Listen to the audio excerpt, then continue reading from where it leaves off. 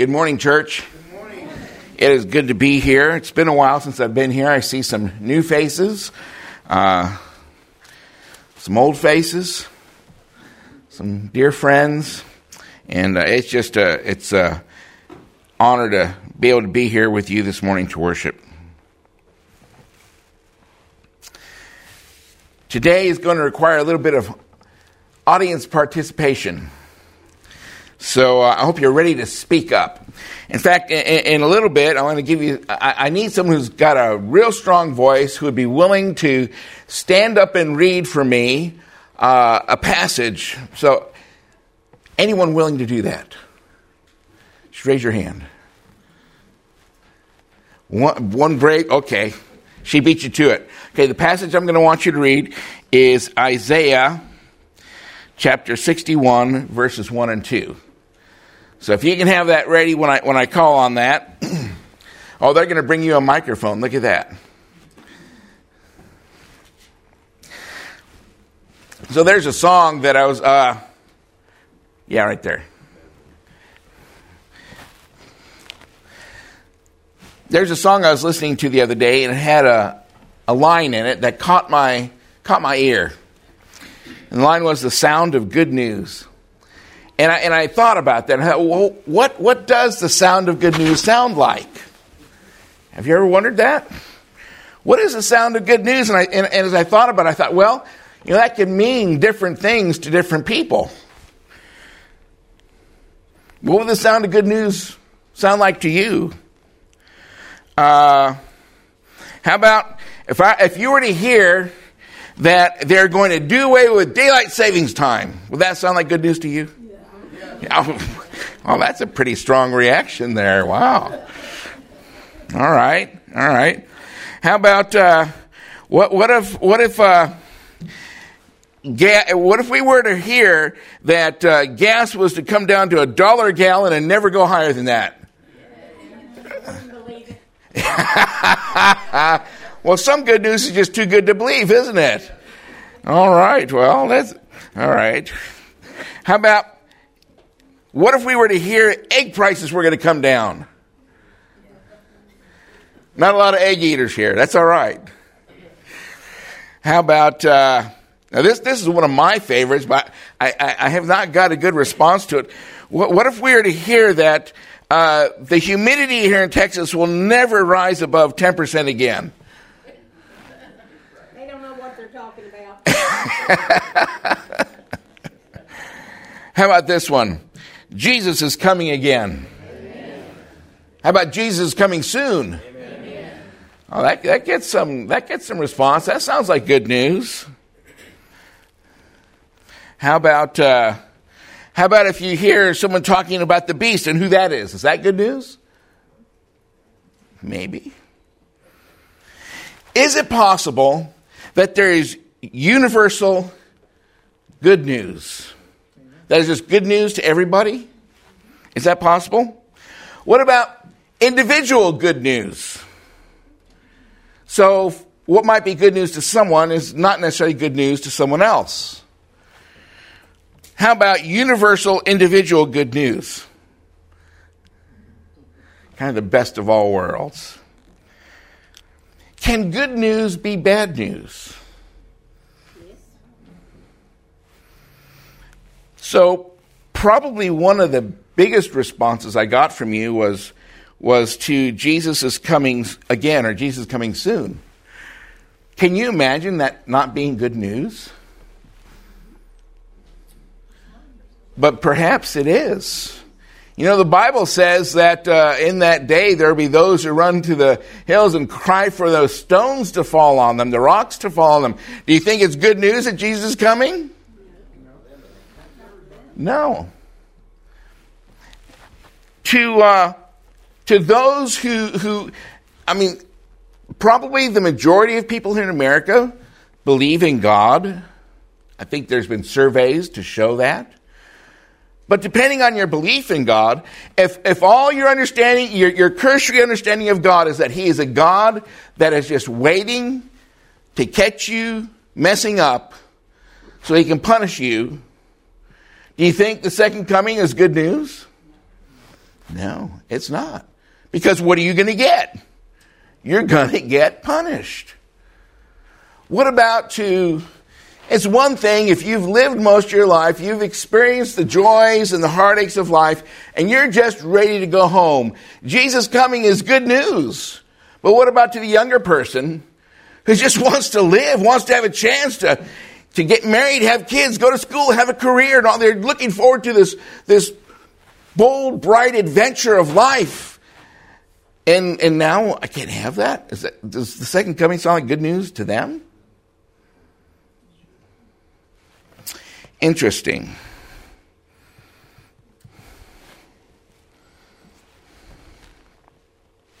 Would you go ahead and read Isaiah? The Spirit of the Lord God is upon me, because the Lord has anointed me to preach good tidings to the poor. He has sent me to heal the brokenhearted, to proclaim liberty to the captives, and the opening of the prison to those who are bound, to proclaim the acceptable year of the Lord, and the day of vengeance of our God, to comfort all who mourn. Amen. Now, didn't pretty much all of that sound like good news to you? Healing, comfort, release. Man. And how is it? And this literally happened almost 2,000 years ago today. All right? This happened in history. Jesus stood up in the synagogue and he read that passage. And you would think that would be the sound of good news. And yet, how did the congregation respond to him? They were upset. In fact, it was so not good news that he was saying this, that they were ready to kill him. That's a pretty strong reaction to what you would think would be good news. What's the deal? Was not the sound of good news to them.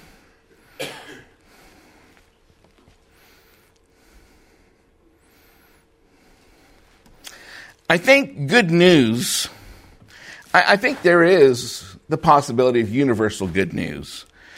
But I think good news is determined more by your circumstance, by your outlook, by your hopes. Good news to you can be bad news to somebody else. If the general idea that people have of God is that of a vengeful God that can't wait to judge and torture sinners, is the second coming going to be good news? And yet we as Christians often will be so happy in proclaiming the second coming and soon it's going to happen. Is it wrong to do that? No, it's not wrong to do that. It's wrong to be happy about that? Absolutely not. But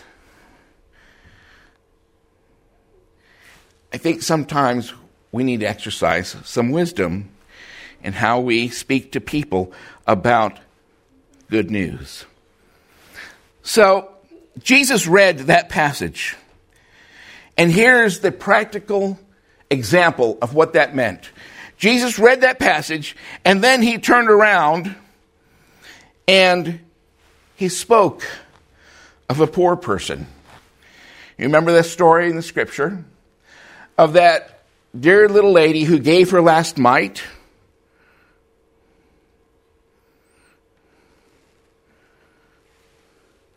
And what did he say about her?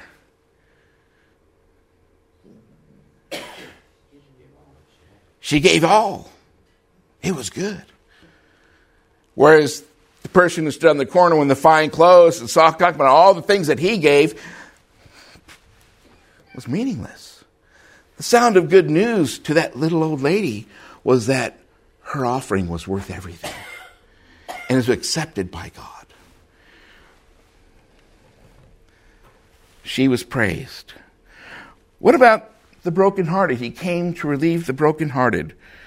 I'm reminded of the story of the woman who was crying in front of a bunch of men, and let's say she was relationally challenged as they brought her before them. What was the sound of good news like for her? It was, "Where are your accusers? Neither do I condemn thee." Good news, wasn't it? But the other guys there listening, they didn't exactly like it. I mean, they had left already. What about the captives that Jesus came to set free?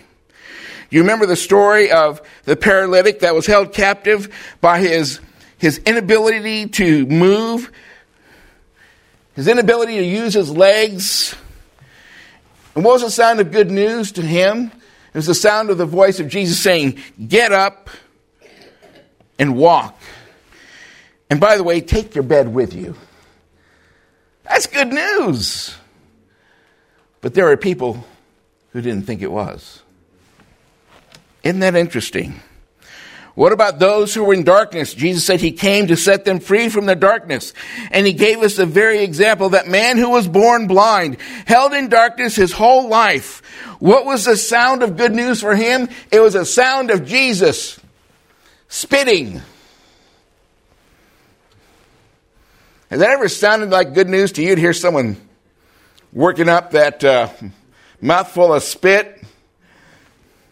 Jesus spit, and it couldn't have been just a little bit because he had to make some mud, right? It's not going to be a drop. And he smears it on the guy's eyes, and behold, he sees. The sound of good news for that blind man was Jesus spitting. I remember when I was in about 6th or 7th grade, I was walking home from school. And back in those days, we had it rough. It was up hills both ways. Of course, this was in Phoenix, not any place cold, so it was 115 all the time, and I had to walk at least, miles and miles to home and back from school. And I was walking home. We just got out of school. I just crossed the street, and I heard the sound of a kid on a bike coming up behind me. And I turned just because I didn't want to get hit, so I turned and I looked, and just as he came by, he hawked up a big old loogie right on the side of my face. I could never conceive the sound of someone spitting being good news. You like that, don't you? But it was for this man who was blind all of his life.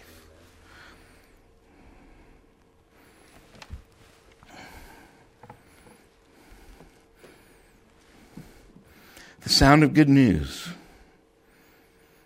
I think sometimes as Christians we walk with God, we walk in the faith, we come to salvation, and sometimes it's especially if we've been saved for a while, it's easy to forget what it was like. And sometimes we don't give enough thought to where people are at in their walk, what they're going through, how things sound to them. I know as a pastor, you stand in front of a congregation, and generally everyone comes to church, and they're pleasant, and there's smiles, and there's praise, and people sing, and yet they're right in front of you. You don't know how many people are in heartache. Maybe some just considering taking their life. Some considering divorce. Some considering quitting their jobs because they can't take the pressure at work. Who knows what? But people are hurting. And we want to give good news, but we don't give enough thought sometimes to what that good news would be to somebody. Somebody starving on the street, just wanting a drink of water, maybe a shower, who has not had one in days and days and days, a bite of food. Do you think they care about whether Jesus is coming soon or not? Now, there might be some who do, but I guarantee you they'd rather have a bite of food.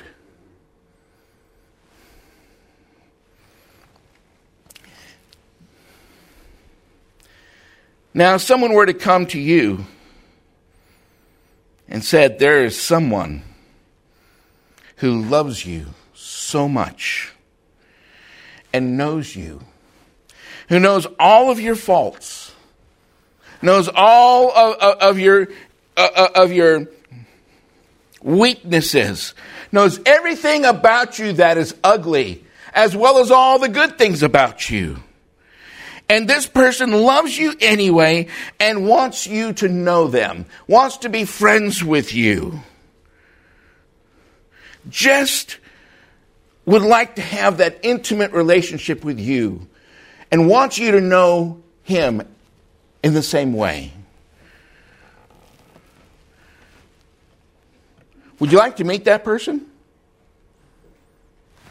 If someone came up to you and said that there is somebody in this world who will love you unconditionally, despite what you do or say, would you like to meet that person? I think most of us would. That'd be good news, wouldn't it? I mean, how is it that we can spend 40 years in marriage to a woman or a man and not know things? But it's possible, because women just don't talk. Just kidding. They talk a lot. No, I can't say that either. See, guys just can't win, right? But man, if you can walk 40 years together and find that sweet spot where you're communicating and you know each other, there's nothing better, right? The same way with God. How often do we present God in all these different ways that might be true, but are not good news to people who just want to know that there's somebody who loves them, that there's somebody who is willing to die for them, that there's somebody who will go to bat for them. You know, I'm reminded of news. You don't hear it so much anymore. I mean, there's a lot of unrest. There's a lot of hatred going on today. But I remember a number of years ago, there was a congregation that would just go out and protest different events because they thought they were immoral events. And they thought they were doing God's will by speaking up against the immorality. I don't know that they won any converts to God. Jesus loved being with sinners. Can you say amen? He loved being with sinners. In fact, he associated himself so closely with sinners that they called him a sinner. They called him a drunkard. He didn't care. He cared much more about the relationship he was building with the people that he was reaching out and saving. Isn't that interesting? Yet how many of us love associating with sinners that much? I grew up going to bars because my dad was an alcoholic and he went to bars. And when I was with him, I went where he went because I was a little kid. I learned to play pool. I learned to eat peanuts out of the little dish on the bar. Got the little bags of chips, got 7-Up, and I sat there. And that's how I grew up. Yet today, if I were to walk into a bar and one of you saw me, what would you think? What if I were going to meet my dad? You see, we look on the outside and we judge. And then we determine what we think would be good news to that person. Well, you need to know about God. You know. It's interesting how we are. Most people in this world just want and need to know that there's a God that loves them. Can you be that person that shows that kind of love? It's hard sometimes because we tend to be selfish and unloving. If the general idea that people have of God is a mischaracterization of God, I think that we would do well to spend some time thinking about that and maybe finding out what they think of God before we try to share God with them. Because for all we know, we're sharing the wrong side of God. Does that make sense? Why does it seem that what sounds like good news to those who are being saved, and this is all through Scripture, why does it seem like that, like what sounds like good news to those being saved, irritates and upsets those who think they are saved? Isn't that what happened over and over throughout Jesus' ministry? He would do something good. He would share salvation. He'd bring healing, release from darkness, from captivity. And those who thought they had God on their side, those who thought they were saved, those who thought they were doing right, boy, it upset them. Why does it seem that what sounds like good news to those being saved irritates and upsets those who think they are saved? Let me ask you a question. Have you ever found yourself spending a thoughtful hour each day meditating on the closing scenes of this earth? You know, the corrupt politicians, the media, all the things that are going wrong, the wayward generations of young people, the beast and all the things that he's doing, and it fills your heart with fear and anxiousness and hurtfulness and hatred. I don't know, I've done that, unfortunately. Boy, I can get into a heated discussion of politics just like that. It's easy to look at all the junk, isn't it? And let that carry you away.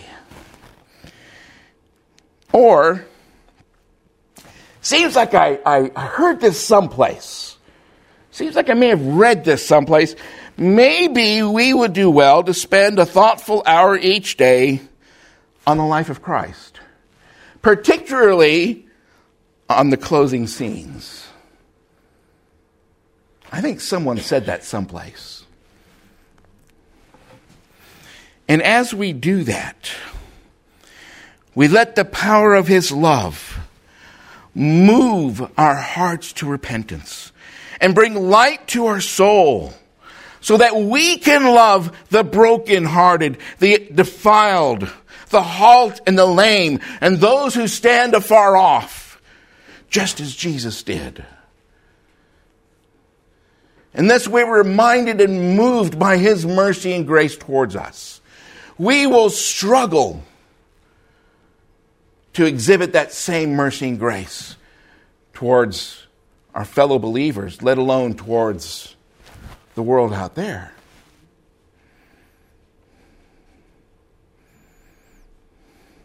It will make the elite around us upset, but he calls us to do just that, to know that our tongue is like a sword. It can bring death or it can bring life. It can bring harm or it can bring the sound of good news. So our responsibility as saved Christians is to be aware of the sound we are making. What sound are we giving off to those around us? Now, does that mean we're always supposed to be happy and smiling and full of sunshine?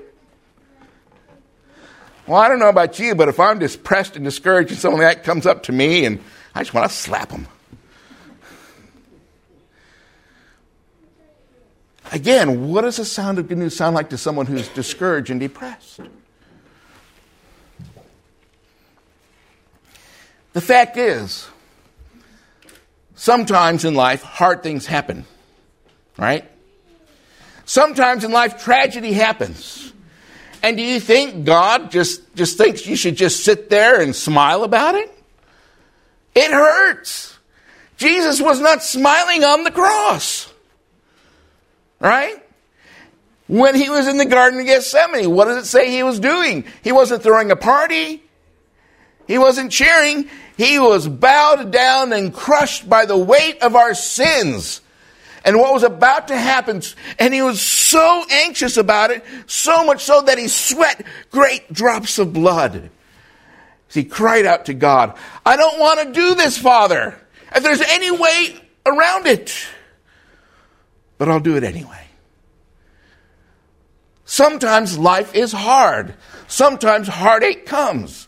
Sometimes you live a life of hardship. And you wonder, why? Is this all there is to it? And you just have to go through it. You have to push through it. Because there's a reward on the other side.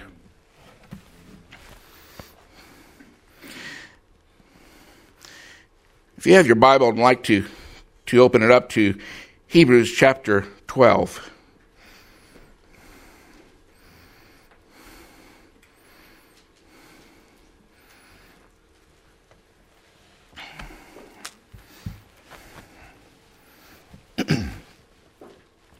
Hebrews 12, starting with verse 1.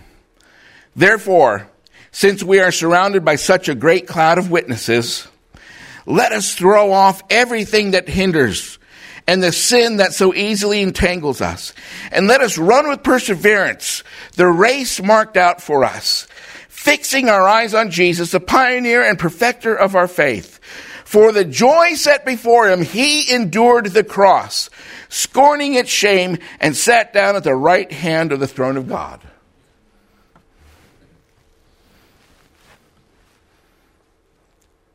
You see, when Jesus died on the cross, darkness covered him. He could not feel the presence of his Father. The weight of our sins was crushing the light out of him. And Jesus had no hope. It's not that there wasn't hope. It's not that he wouldn't rise again. But in that moment, crushed by the weight of our sins, he could not see beyond the tomb.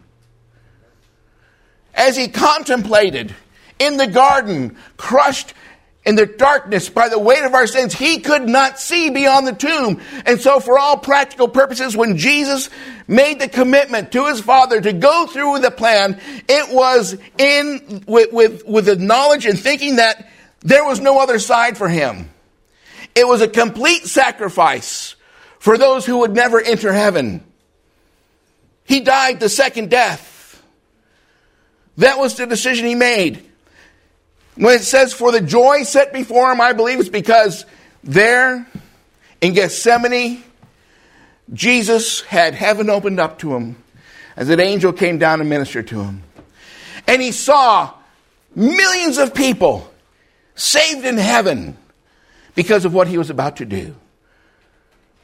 Do you not know that you are the joy of the Lord? You are the joy of the Lord. You are his crown. You're the crowning act of his creation. Think about it. Who is the most valuable person in all the universe? It was Jesus, right? That's why he had to die for us, because there's no one else worth enough. Now, if it's true, and I believe it is, that Jesus would have died if there's just one sinner, he would have died for that person. Right? You believe that? What does that mean?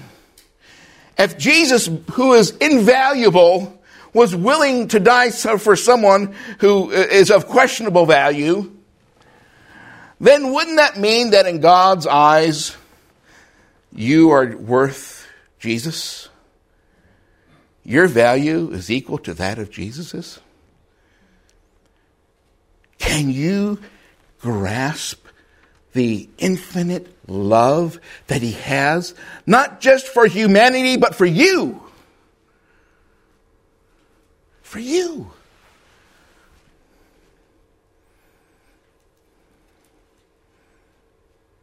Can you see those drops of blood that he spilt in Gethsemane were for you?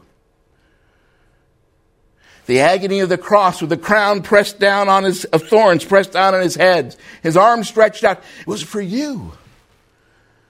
He loves you this much. And if God thought, I'm giving you everything, I'm giving you the best of what I have, I'm giving you my son, do you think that there's anything that he won't do for you? Life can be hard. It wasn't a bed of roses for Jesus. I know there were times when he smiled. There were times when he probably joked around with the disciples. There were times of joy, but there are times of heartache. And we have to go through them sometimes. But there's a reward. We need to keep the joy set before us. The joy of the relationships that we have of our kids, our family, our husbands, our wives, our brothers and sisters, the people that we're involved with, the people that we have a chance to nudge a little closer to God every day. God's joy needs to become our joy. We need to be willing to give just as Jesus gave. Notice what it says in Hebrews 12, down in verse 12. Therefore, strengthen your feeble arms and weak knees. Make level paths for your feet, so that the lame may not be disabled, but rather healed. See, here it is. I've read in another version which says this: quit dragging your knuckles on the ground. Stand up straight.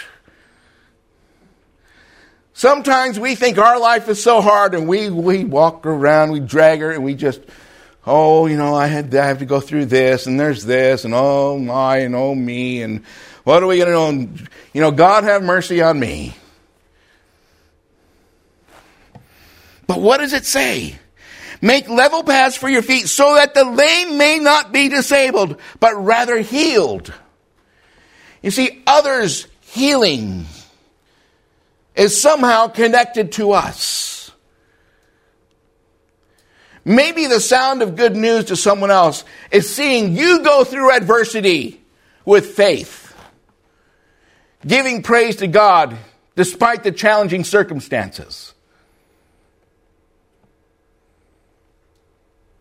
See, the sound of good news can take on a lot of different tones, can't it?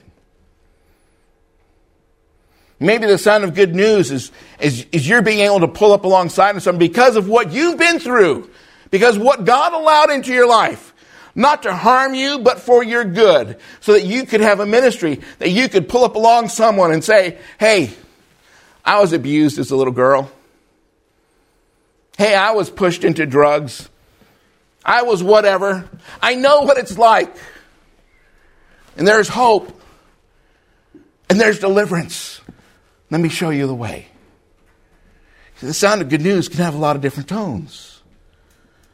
Your life, whatever joys and heartaches you may experience, your life has been given to you, but it has been a ransomed life that is given to you. God didn't just save you, then give you back the same old junk that you had. He saved you and gave you a purpose for the junk. Does that make sense?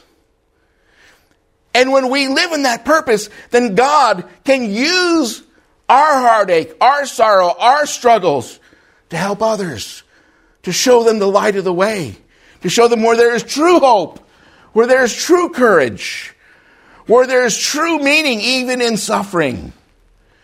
There's still a lot of great in this world. There's still a lot of good and beauty in this world, isn't there? There is. I don't care what's going on. You cannot stand at the edge of the Grand Canyon and not have your breath taken away. Or look at the majestic Rocky Mountains as you come around the corner in Estes Park and just... Or see the loveliness of God in a newborn baby. We just had our 5th grandchild, our granddaughter. There's nothing like it. You can totally corrupt them and send them home. Get even time. Amen. You know what I'm talking about, brother. Oh, that flight home can never be sweeter, right? There's still a lot of good to be had, a lot of good to be done, a lot of fun, a lot of joy, and a lot of happiness. We know what's coming.